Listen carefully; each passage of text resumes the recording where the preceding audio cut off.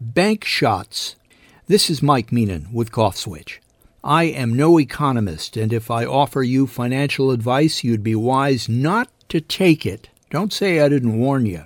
But like many of you, I'm still trying to get my head around this banking crisis, if that's what we have here.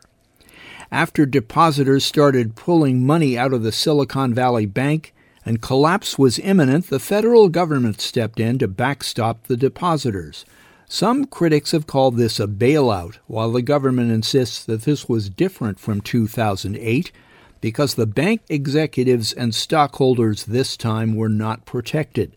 The executives had made some bad investment calls, and stockholders are considered risk takers, so they lost. The bank had invested a lot of money in long-term treasury bonds, which seemed like a safe idea when interest rates were low. But thanks to the Federal Reserve's raising them to fight inflation, the bonds, purchased at the time they were, had lost much of their value.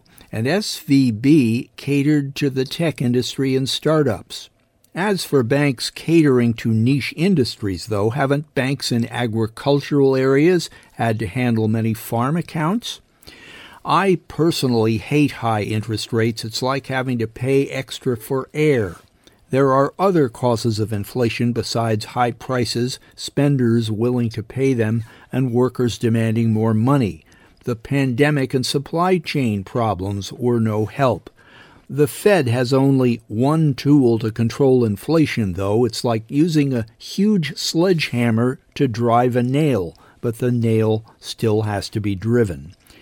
It's no accident that banks have traditionally occupied imposing buildings, often the tallest in town, with marble floors and ornate fixtures that oozed stability.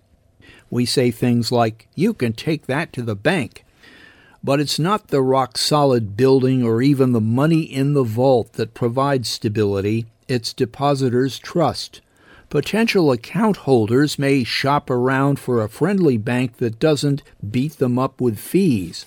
But if an institution calls itself a bank, folks don't usually have to ask, "Is my money safe here?"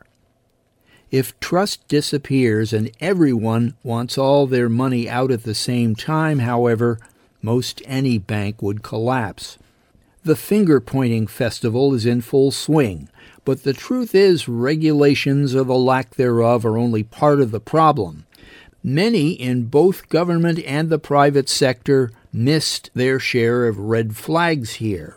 I do believe that the system is safe, but it's up to the powers that be now to keep depositors from going to the mattresses, so to speak.